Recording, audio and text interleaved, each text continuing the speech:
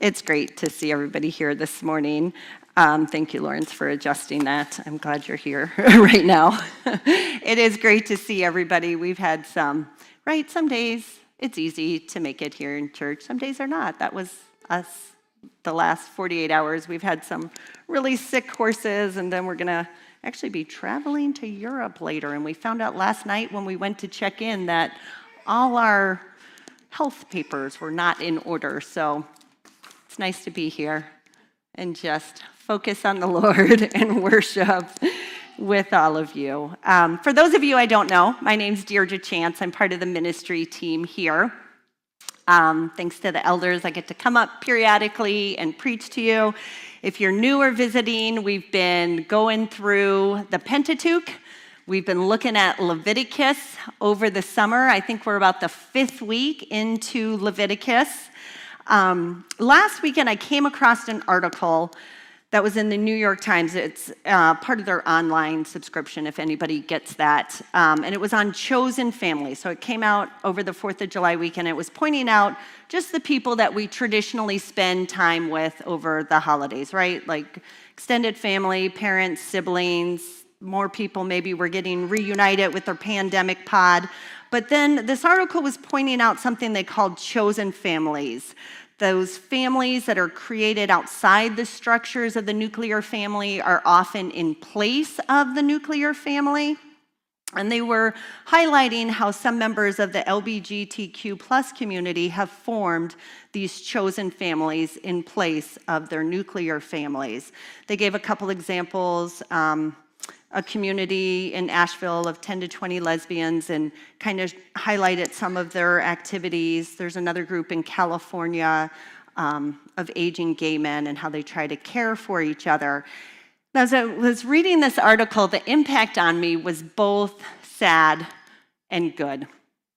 It was sad to me because, right, when I read articles like that where people are a sort of social outcast, I think, like, where is the church? Where is the church there to minister to them and to show them the community of God? And maybe, the article didn't talk about it. Maybe there are some, but obviously not significantly enough to make it into the article.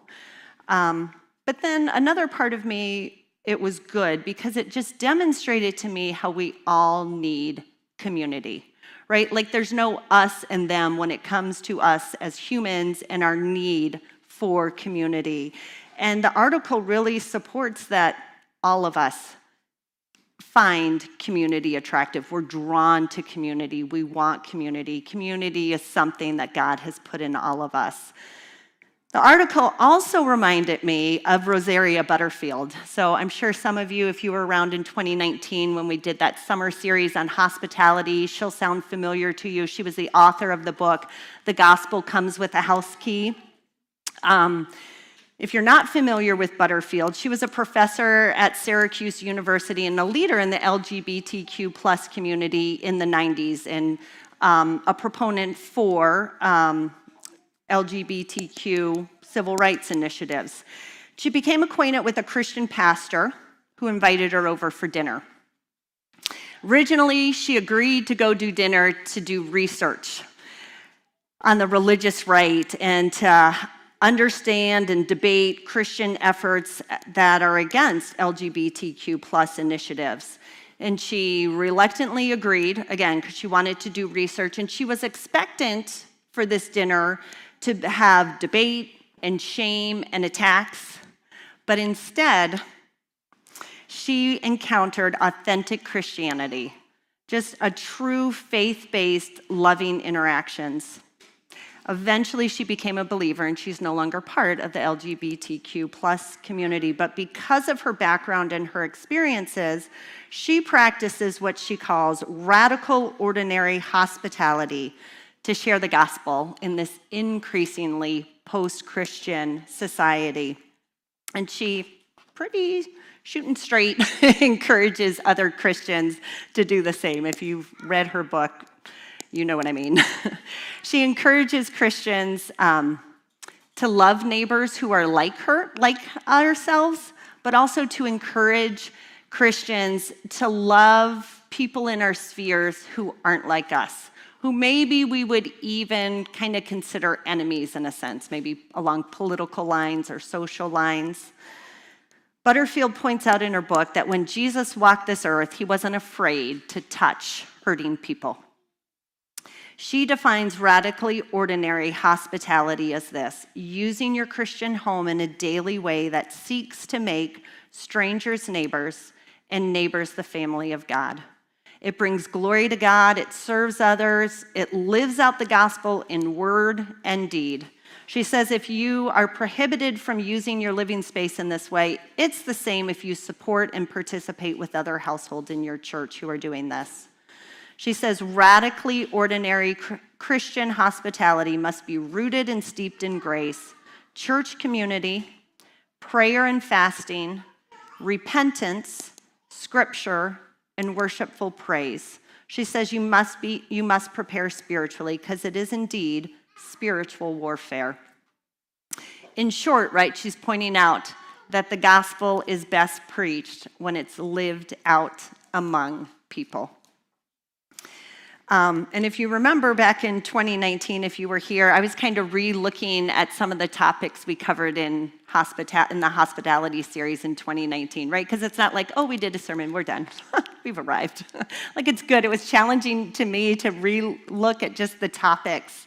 So we looked at things like loving the stranger and the enemy, clarifying your life and household purposes, resources for hospitality, prayer, time, and money, developing sincere friendships, right? We're not just using people to share the gospel. We're loving them and developing sincere friendships and intentionally meeting needs. And we covered just different challenges for men, for women, for households with young children. And then, of course, COVID hit. And if anything took a dive, for sure, hospitality did. So here we are today, looking again at laws and legal codes on hospitality.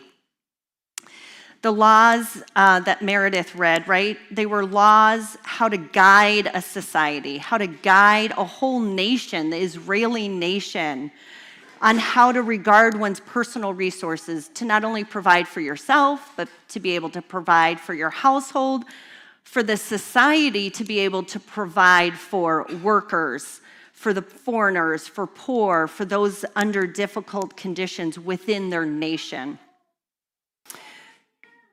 You know, and again, this is like the 5th week that we've been covering laws and legal codes. And as we've working more and more into these laws, I think it's just impacted me more deeply how rich these laws are. I think the first week when Lawrence first introduced the series and laws and legal codes, he pointed out one purpose of the laws and legal codes is that it's a way for God's people to be distinct and set apart, right? That's one definition for holy, to be set apart and different. So one purpose of the laws is to make God's people set apart and different, to show and demonstrate that Yahweh is different than any other God.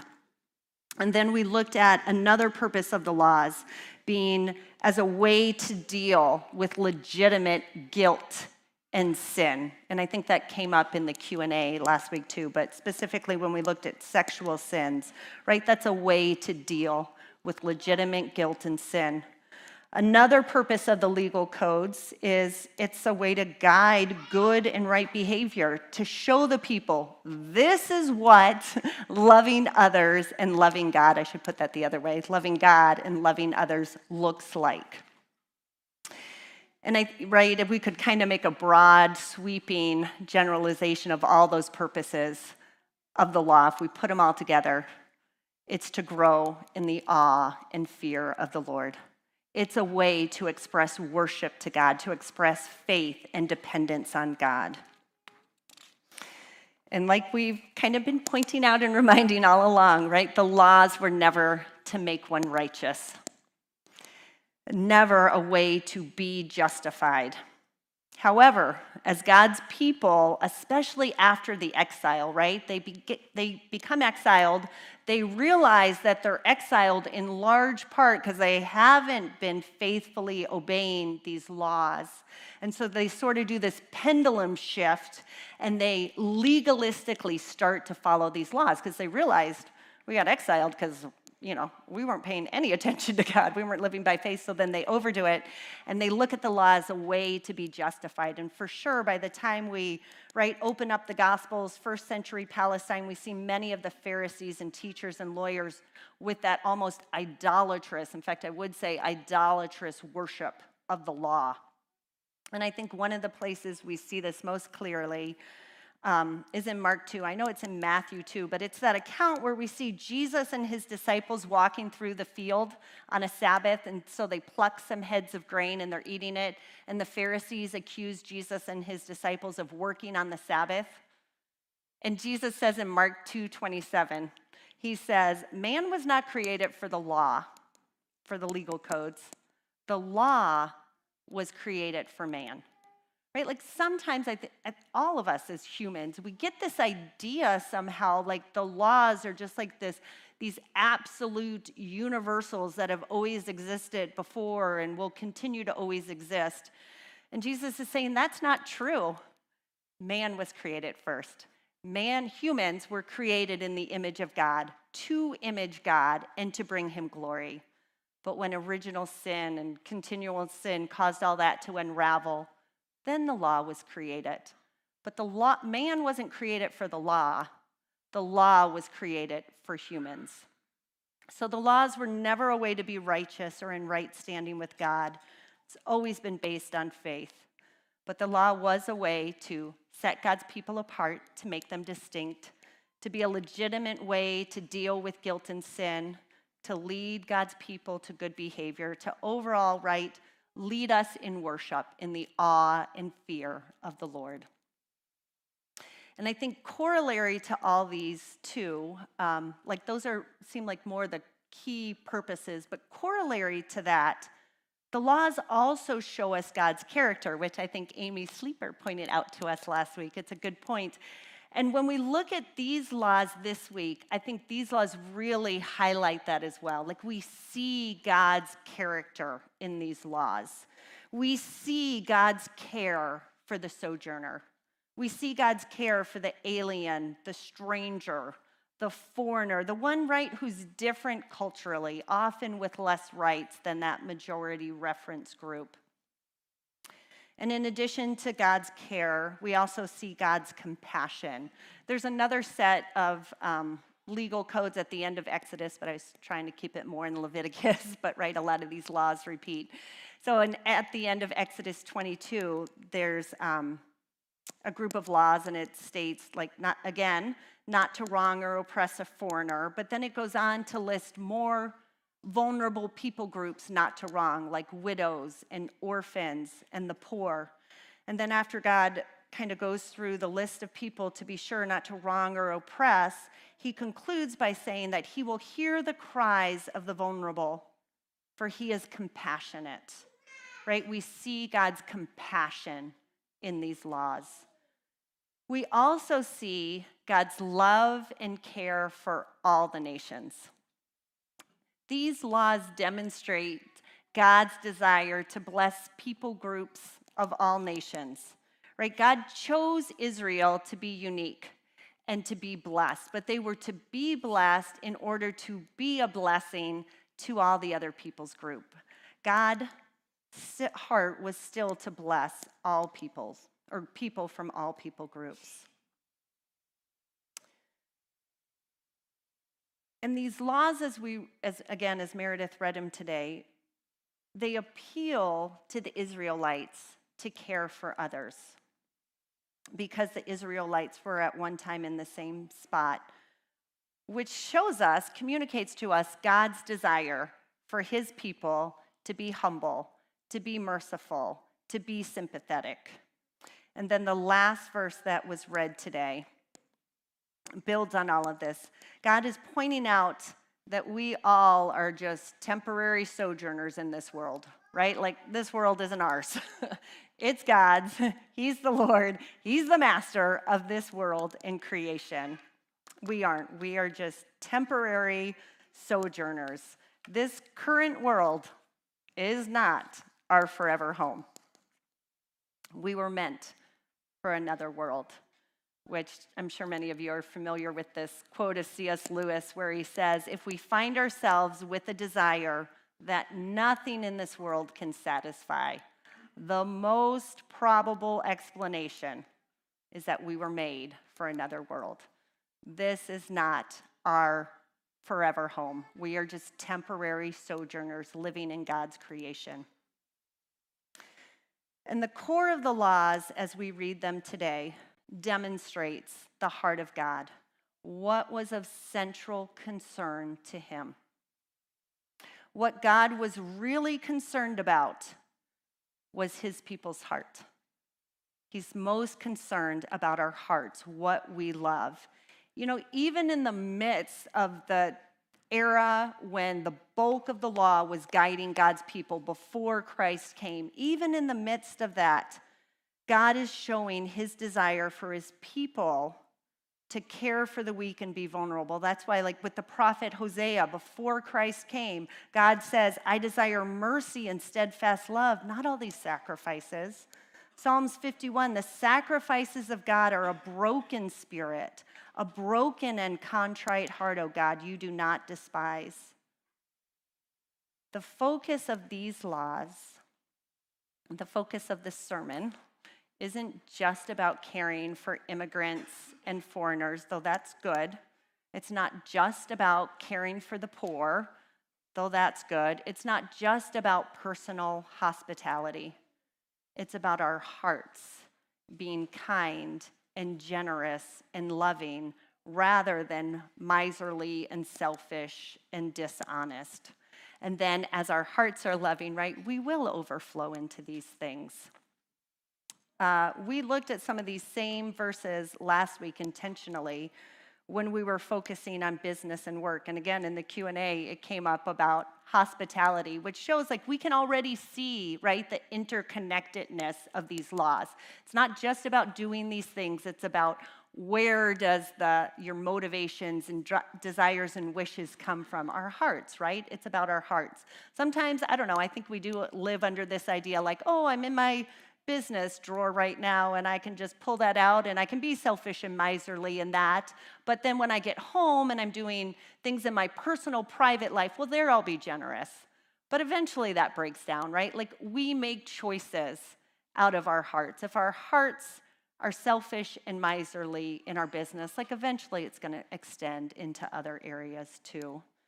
So the focus of these laws is really our hearts and to grow in the awe and fear of God, so that our hearts love what God loves, which is compassion and mercy and generosity to all humans, but especially to the vulnerable and at risk. So what are the obstacles? What are the barriers that prevent us from living like these principles are guiding us to? I think the number one answer, like if we were at Family Feud, the number one answer would have to be busyness, right? You ask anybody how they're doing, it's busy. I'm busy. It doesn't matter what stage of life you're in. You've got kids, you don't have kids, it's before you have kids, it's after you have kids. I still feel busy, like, right? We're always busy. And then leading into that, I would say, is personal comforts. Back in the late 70s, if you're two well-known sociologists, if you're up on your sociologists, Jean-Francois Lyotard and Frederick Jameson, they were the first to really put out in the late 70s this idea that our society is no longer a Christian, well, they wouldn't have said Christian, but no longer a modern society, that we've really moved into postmodernism. And they really weren't trying to advocate it, they were just diagnosing it. They said the key signs of our era, and this was right late 70s, so into the 80s, of our society being a postmodern state is that we're a consumer society, we're a media society, and we're post-industrial society. And then Butterfield, in her book, again, Gospel Comes with a House Key, sort of builds on that and exhorts the church by saying, we are not victims, we, the church, are not victims of this post-Christian world. We are co-conspirators. We embrace modernism's perks when they serve our ambitions, and then we despise it when it crosses our precious lines of moralism. She says our cold hearts fail to love the stranger because our lives are filled with self-focused ambitions to seek privilege, time, money, and so too often we stand guilty in the face of God for withholding love and Christian witness to widows, orphans, prisoners, and refugees. I think another obstacle and barrier from the church being able to practice hospitality is our church culture is built in an age where members' time is filled running big programs so that we don't have time and capacity and skill and experience to practice hospitality. Another sociologist, Carl Trueman of Princeton University, observes that hospitality as a regular rhythm of the church's daily life, like true friendship, is at a premium. And he says it's partly because our towns have been disemboweled by shopping plazas and malls, and our lives are filled with ceaseless activities. I would submit that we don't know how to be united as couples and households in order to have the skill, the wisdom, the experience to do hospitality. We don't know how to be united as communities, as local missional communities like our house churches. We just lack that skill, that wisdom, that experience to do hospitality well. I think we don't know well how to live skillfully with our resources. I don't think that in our culture, hospitality just happens very often. It takes intentionality and skill and wisdom and prayer. Maybe it never happens in any culture very well. Because Ephesians 5:15 says, "Look carefully then how you walk, not as unwise, but as wise, making the best use of the time because the days are evil." Right? It takes wisdom, it takes intentionality, it takes prayer, it takes a community. And I think another big barrier to we as the church being able to practice hospitality is unhealthiness. There will be periods in our lives where we need to put all our time and effort into getting healthy. If you're overcoming a substance use disorder, if you're overgoing significant trauma, you need to put your time into getting healthy before you think about serving others. But I think there's other times where we have these periods of unhealthiness, maybe attacks from the enemy, just struggles within ourselves, living in a fallen world. And I think those times we may need to just lean on God more and keep practicing hospitality. I think we may minister to people more as we are just vulnerable and honest in our mess and inviting people into our lives and trusting God and being okay with them seeing we're not perfect. And maybe those are times, like Butterfield points out, maybe those are times that we join with others more to do hospitality.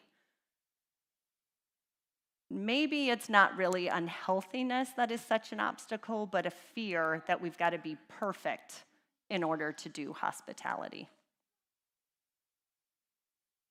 When we remember the God who sought us, the God who took us in, the God who made us family and adopted us into his household and seated us at his banqueting table, we remember the loving heart of God and his gospel and his good news for all people, right? It's not about white-knuckling it and trying to well up within us some desire. It's about remembering what God has done for us, how generous he's been to us, and extending that same generosity to others. It's remembering, like Ephesians 2 tells us to, that formerly you who are Gentiles by birth, remembering that at one time you were separate from Christ, You were excluded from citizenship in Israel and foreigners to the covenants of the promise, without hope and without God in the world. Like, remember that time? But now in Christ Jesus, you who were once far away have been brought near by the blood of Christ. Consequently, you're no longer foreigners and strangers, but fellow citizens with God's people and members of his household. We're members of his family. That's why Paul goes on in Ephesians 3 to say that God, who created all things, has done this so that through the church, the manifold wisdom of God might now be revealed, even to the heavenly realms. I often joke, I probably said it up here before, like, I think if I were in God's position, I would be like, no, I'm not picking the church to be the chosen way to reveal that. I think I'll send Jesus back, like maybe once a week when things are bad, but that is not God's choice. His choice is to choose us to reveal the manifold wisdom of God. So we get presented, right, with these biblical principles on hospitality. And there's a variety of applications that we could make. And I think summer is a great season to be exposed, to be reminded of these principles on hospitality and pray about it. And we can make a range of applications. We can make radical applications.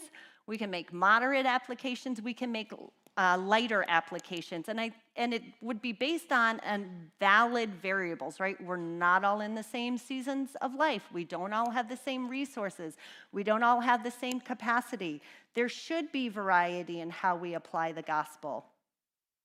I would say Butterfield's book, The Gospel Comes with a House Key, has more radical applications. Like if you pick up her book, she has recipes for how to just beans and rice recipes to use your resources for more meals.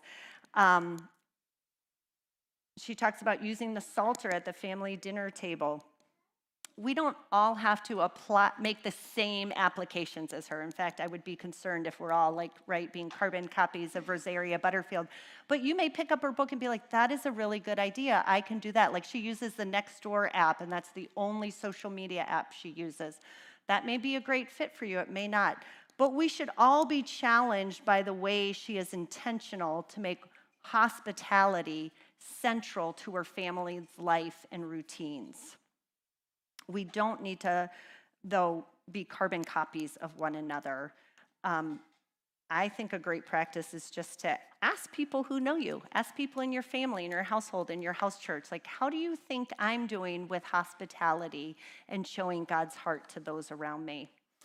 Another book we had gone through when we did the hospitality series was Tim Keller's book, Center Church.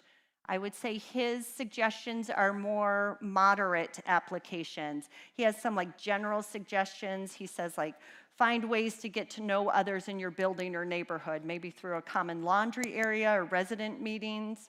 He says keep the same schedule, go for a walk the same time every day, go to the grocery store, the coffee shop, haircuts the same time every day. Serve in your neighborhood, pick up litter, or find ways to get connected to people like a community board.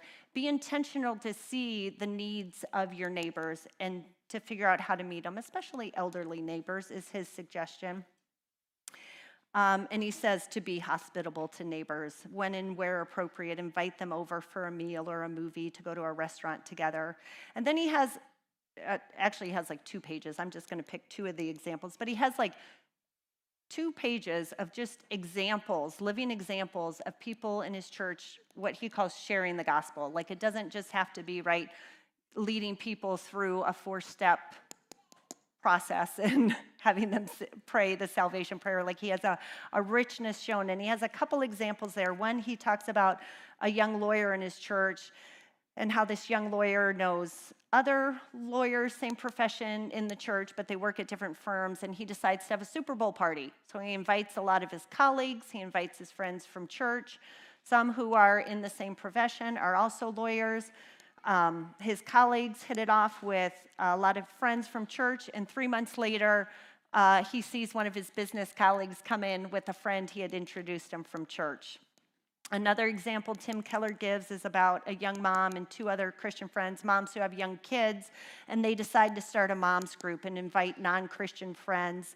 They do it for about a year. They have about the same number as believers and non-believers. They're just having organic, natural conversations, everything ranging from spiritual to social to marriage to personal issues. And as time goes on, several of the non-believers decide to come to the church to pursue faith for themselves.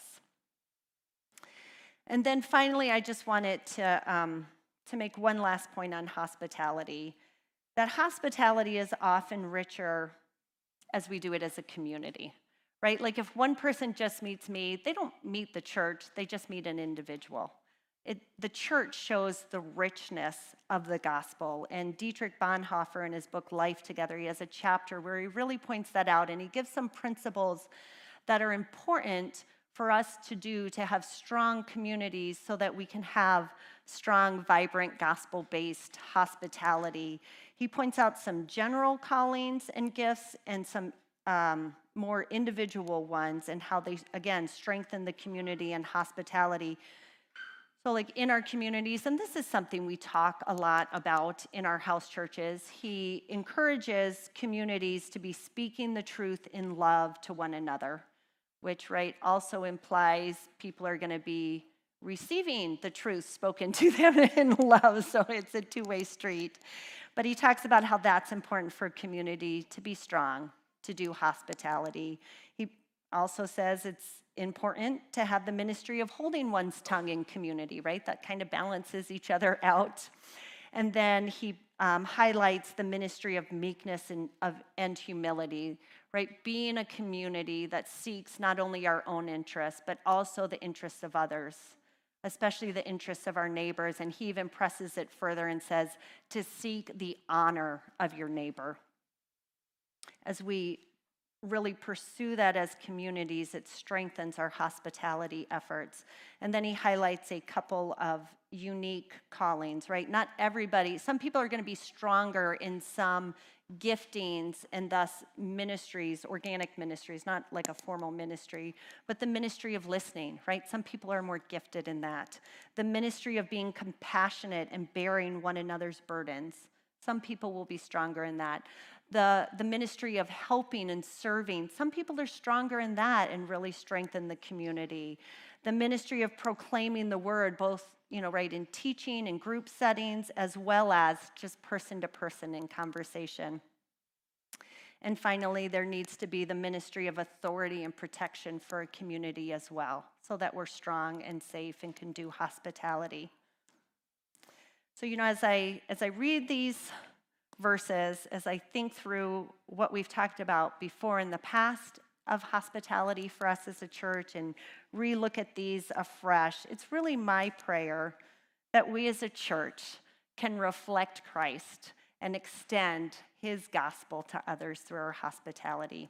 So let me pray for that end. Heavenly Father, thank you for your word that sharpens us, that encourages us, that strengthens us. We ask that your Spirit would strengthen us to apply it deeply. We thank you, Lord, that you demonstrate the beauty and depth of hospitality through your Son, Jesus Christ, and how you have brought us to your table and made us family. Lord, give us skill and wisdom in how to do this in practicals and in specifics in our lives. And I just pray all these things through our advocate, Jesus Christ. Amen.